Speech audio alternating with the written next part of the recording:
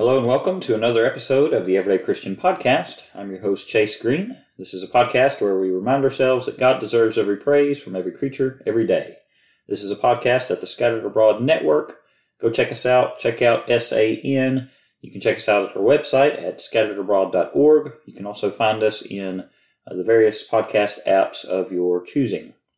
We are continuing our study of 1 Peter this week, looking at 1 Peter chapter 1, part 2. Last week we talked about the blessing of heaven, the fact that we are strangers and pilgrims wandering through this life, looking forward to being in heaven with God one day and receiving our wonderful inheritance that He has prepared for us.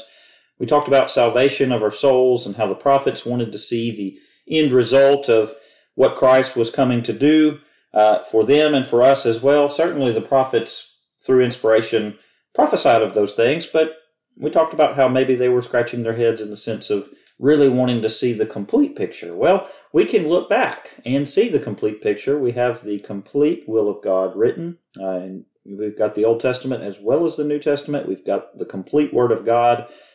We get to look back to the fact that Jesus indeed accomplished exactly what those prophets said He was coming to accomplish.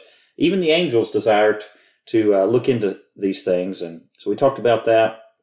But we come to verse number 13, 1 Peter chapter 1, and we find the word therefore. In view of the salvation that you and I can read about and can look back in confidence to the cross, knowing that Jesus did in fact accomplish exactly what He came to do, we can testify to the fact that God's grace that brings salvation has indeed come to man. So that's where we pick up this week. Therefore, Peter says, gird up the loins of your mind. What does the expression gird up your loins mean? As we come to verses 13 through 16, this section is the idea of grace demanding holiness. Peter says, therefore, gird up the loins of your mind. What does it mean to gird up the loins? It means to prepare for battle. In ancient times and moments of battle, the men would be wearing long tunics down to their legs, and in order to prepare for battle, they would take a belt and they would gird up their loins. That is, they would gather the cloth and bunch it up and tighten it in such a way with their belt that it freed up their lower legs so that they could run to battle. Peter says we need to gird up our loins and we need to get ready for fighting. He says that we have to be sober. He says, be sober and rest your hope fully upon the grace that is to be brought to you at the revelation of Jesus Christ. We have to be sober. We have to practice self-control. And we have to rest our hope fully upon the grace that is brought to us with the final revelation of Jesus Christ. Ultimately, Jesus is going to return one day. And we're going to, we've got, God's grace in prospect of eventually that's going to take place, but one day we're going to receive it in the sense that He's coming back for us. And, we can't wait for that day. But I want to ask you this. Do we fully rest our hope upon Him? That is, do we place all of our trust in Him and upon His grace? We sing about it sometimes. 'Tis so sweet to trust in Jesus, just to take Him at His word, just to rest upon His promise, just to know, thus saith the Lord. Jesus, Jesus, oh how I trust Him, how I've proved Him o'er and o'er. Jesus, Jesus, precious Jesus, oh for grace to trust Him more. Do we really trust Him when we sing those words? Looking to Thee from day to day, trusting Thy grace along the way, knowing that Thou wilt safely keep all that is Thine, sure of Thy soul-redeeming love, sure of a crown of life above. Do we trust in God's grace? Do we understand, like we talked about last week, do we understand that, hey, God's not going to give the reservation away. He's got it there for us. And as long as we keep our end of things, we remain faithful, we're going to receive it. We're going to receive that inheritance. We're going to receive that reservation in heaven. We often also sing sometimes about blessed assurance. Well, do we have that assurance that we're supposed to have? We do, if we're faithful Christians. John, the apostle, said, hereby we can know that we know Him, if we keep His commandments. Well, a problem that many people have is they think that this grace that we're reading up here is a license to sin. Well, that's a problem because that is a glaring misunderstanding of the Bible. Romans 6, verses 1 and following, it doesn't work that way. Grace is not a license to keep on living in willful sin.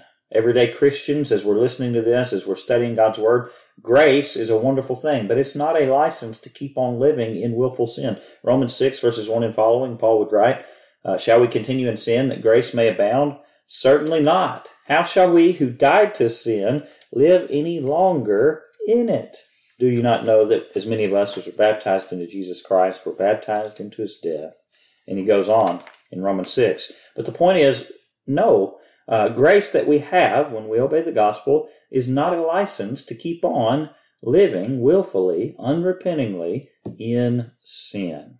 Well, speaking to that, let's talk about verse number 14 here in 1 Peter 1.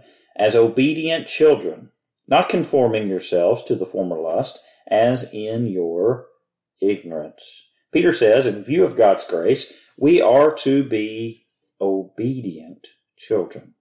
You know, the same theme can actually be found in the book of Romans. I know that there are many false teachers who try to take the book of Romans and say, see, it's all about faith only, and as long as you've got faith, you're good to go, and you really don't have to amend your life. That's not what the book of Romans teaches at all. I'm reminded of Romans chapter 1 and verse number 5.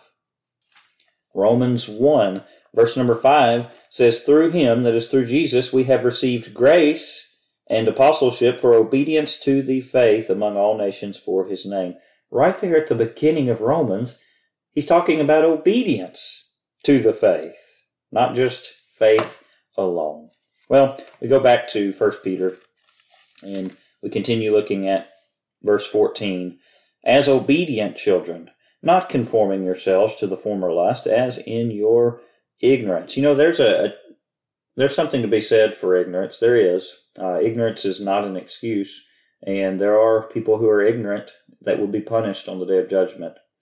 That said, we need to understand that certainly there is something called Christian growth, and as we learn more and study more, we grow, and we learn not to be ignorant in certain things of our past that we used to be ignorant in. Well, that includes the former lust that we used to walk in. When we obey the gospel, what do we have to do before we obey the gospel? We have to repent. Repent and be converted. Acts 3, verse 19. Repent and be baptized. Acts 2 and verse 38. And so there's a repentance that must take place when we obey the gospel. But you know what? We have to continue to do that. When we obey the gospel, we're not just good to go and we can do whatever we want. We're not once saved, always saved, as so many people errantly teach. No, we've got to continue to pattern our lives after Christ. We've got to continue to grow, to transform. And, you know, that's one of our podcasts at the Scattered Abroad Network, being transformed. Romans 12, verses 1 and 2. We have to renew our minds so that we can do that. Well, that is the growth process. And it's true that when we're a babe in Christ, we're here. And, you know, hopefully 10, 15, 20, 30 years later, we're much further than where we were when we were a babe in Christ. But we've got to grow. We can't stagnate. We can't stay where we are.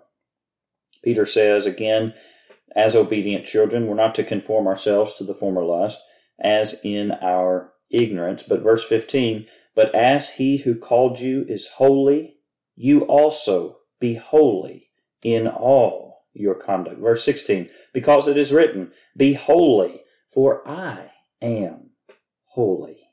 Quoting from the book of Leviticus, Peter says that a holy God demands his followers to be holy.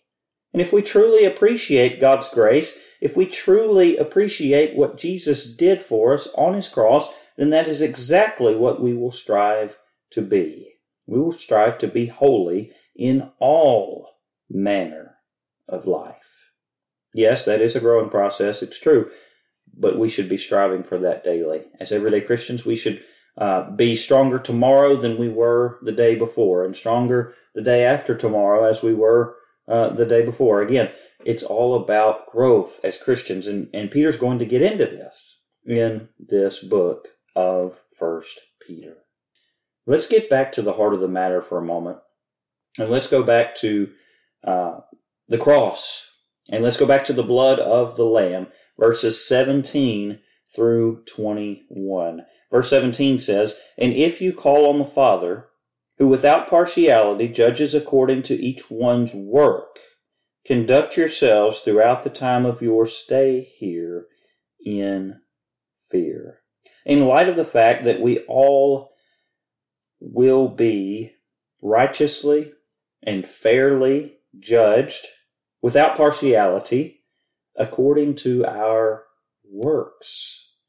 Well, that demands that we conduct ourselves a certain way, doesn't it? It demands that we are to conduct ourselves in such a way that we will be judged faithful on the day of judgment. You know, this really isn't complicated. If we want to be judged faithful, we have to live faithfully according to the plan that is found in God's Word. Peter says that we must conduct ourselves throughout the time of our stay here. And I love how he says that, because we've talked about being pilgrims, we've talked about being wanderers on the earth. He says, well, we've got our stay here, and while we are here, we must conduct ourselves in fear. I'm reminded of Hebrews 12, verses 28 and 29. It says, "Therefore, since we are receiving a kingdom which cannot be shaken, let us have grace." But then he adds, "by which we may serve God." And what is that word? Acceptably. You see, we have to serve God acceptably, the way that he demands us to serve him. And how do we find that out? Well, we read it in God's Word. Let us have grace by which we may serve God acceptably. And notice this, with reverence, with awe and respect for God, as well as godly fear. For our God is a consuming fire. We need to behold both the goodness and the severity of God as we read in the book of Romans. Verses 18 and 19 here in 1 Peter says, "Knowing that you were not redeemed with corruptible things, like silver or gold, from your aimless conduct received by tradition from your fathers, but with the precious blood of Christ, as of a lamb without blemish and without spot."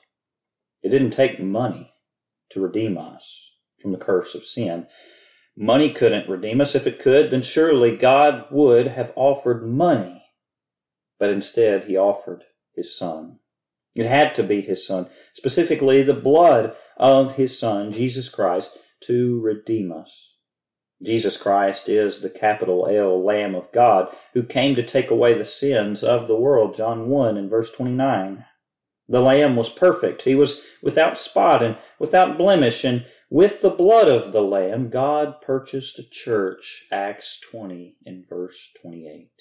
I'm reminded of Exodus chapter 12, the Passover lamb, which certainly is a type of the coming antitype, which is the capital L Lamb of God, Jesus Christ, the Messiah.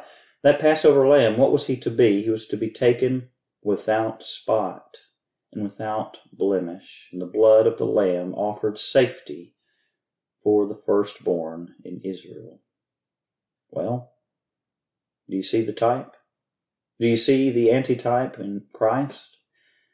I'm reminded of the other sacrifices that took place in the Levitical system in the Old Testament. And again, these animal sacrifices, these lambs, these goats were to be taken, these bulls were to be taken without spot, without blemish. When you sin and you have to bring a sin offering, a trespass offering before the Lord, you take it to the priest in the Levitical system, you have to take the best one from your flock.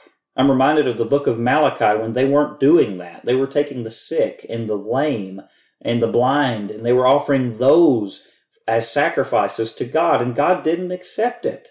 God said, no, you've got to take the best, the very best lamb that you have, and you've got to see the blood. You've got to see the seriousness of sin. It's going to cost you something. You're going to have to sacrifice something. Why? Because you sinned against the holy God. God is holy. His justice, his divine justice demands that there be a sacrifice sin. Well, we know what that is in the Old Testament, the Levitical system, but think about it even more so. Think about the seriousness of it when we come to the New Testament, and the blood of the capital L Lamb of God was shed for you and for me. We weren't redeemed with money. We weren't redeemed with silver or gold. We were redeemed with the precious blood of the Lamb of God, without blemish and without spot. Verse number 20. He indeed was foreordained before the foundation of the world, but was manifest in these last times for you. By the way, we are in the last times. Hebrews 1, verses 1 and following. In these last days, it says, we are in the last days, in these last times. Indeed, Christ was foreordained before the foundation of the world. This was the plan all along, that Jesus would come and would offer himself for us. God knew man was going to end up sinning. God knew that we would need a Savior. And so before the foundation of the world, God made a way for sinful man to be redeemed. Jesus Christ is that way. Acts 4, verse 12, there's salvation in no other. John 14, verse 6, Jesus says, I am the way, the truth, and the life. No man comes to the Father but through me. Verse number 21, who through him believe in God, who raised him from the dead and gave him glory, so that your faith and hope are in God. When we rightly insist on baptism for the remission of sins, because that's what the Bible teaches, sometimes we receive the accusation that we're making it all about ourselves, that we can somehow earn our salvation by being baptized. But that's not what the Bible teaches. The Bible doesn't teach anywhere that we earn salvation. It doesn't teach anywhere that we deserve salvation. I read in the book of Luke that we are most unprofitable servants, even if we've done all that God has asked us to do, and none of us can say that we have. But even if we had, we're still most unprofitable servants. We don't earn anything.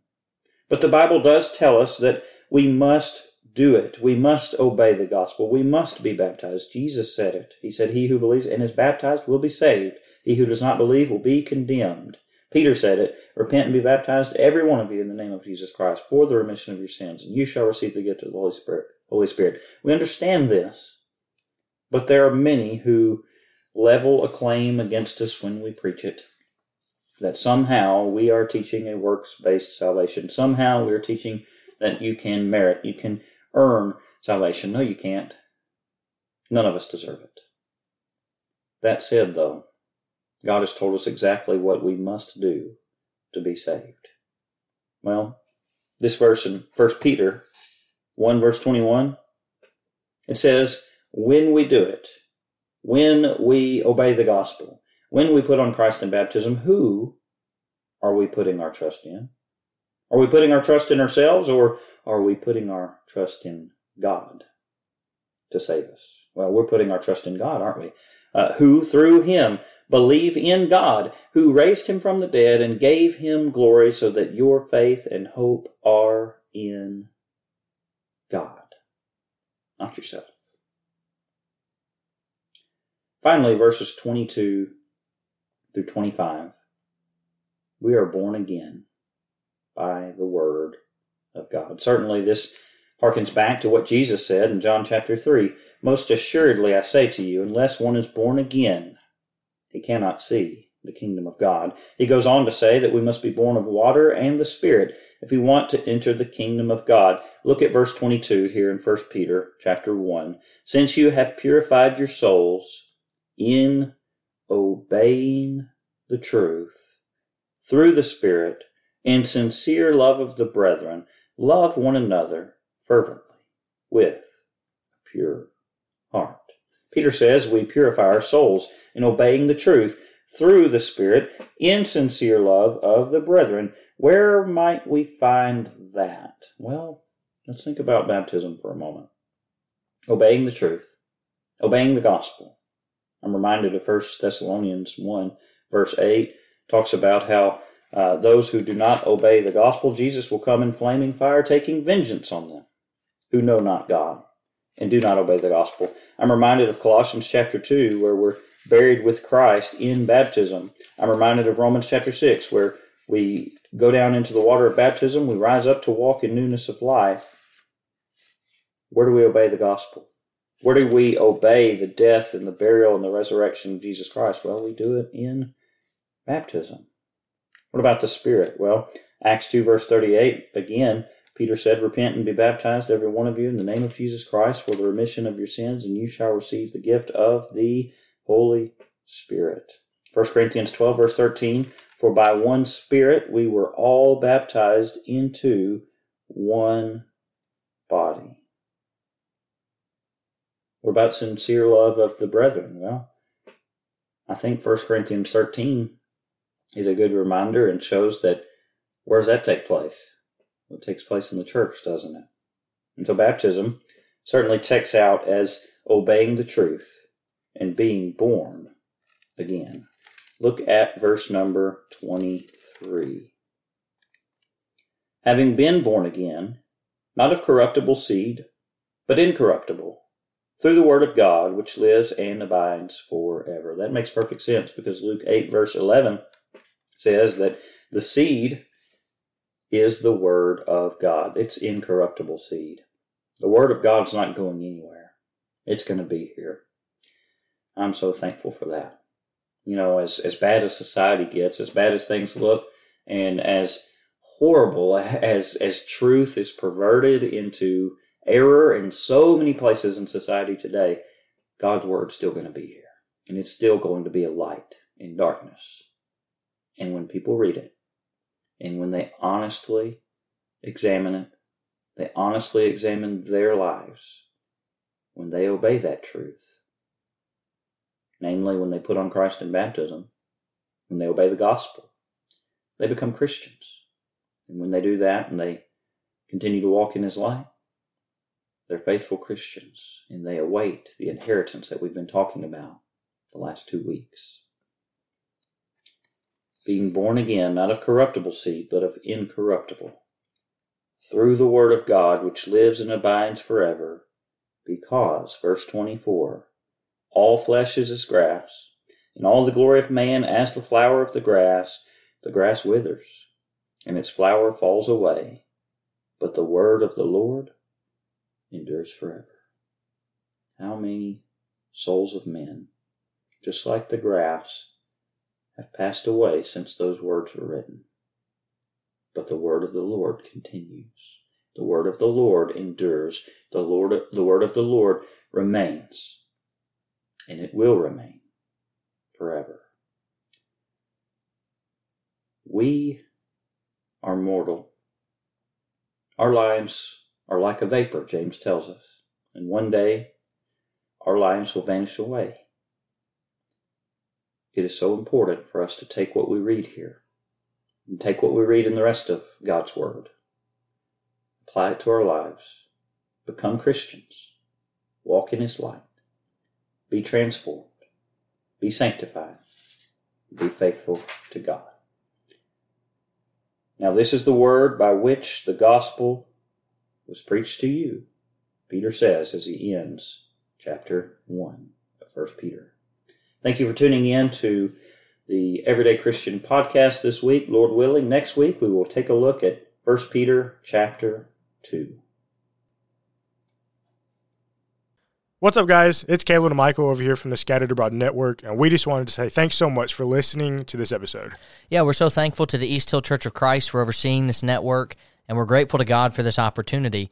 And don't forget, you can check out our show notes below for all of our social media links, email address, website, and we have a monthly newsletter, so don't forget to sign up for that. Please remember to leave us a rating or a review on whatever platform it is that you use, and please continue to keep our network in your prayers. As always, thank you again so much for listening. Be ready tomorrow. We have brand new content coming out here on the SAN. Thanks so much, and God bless.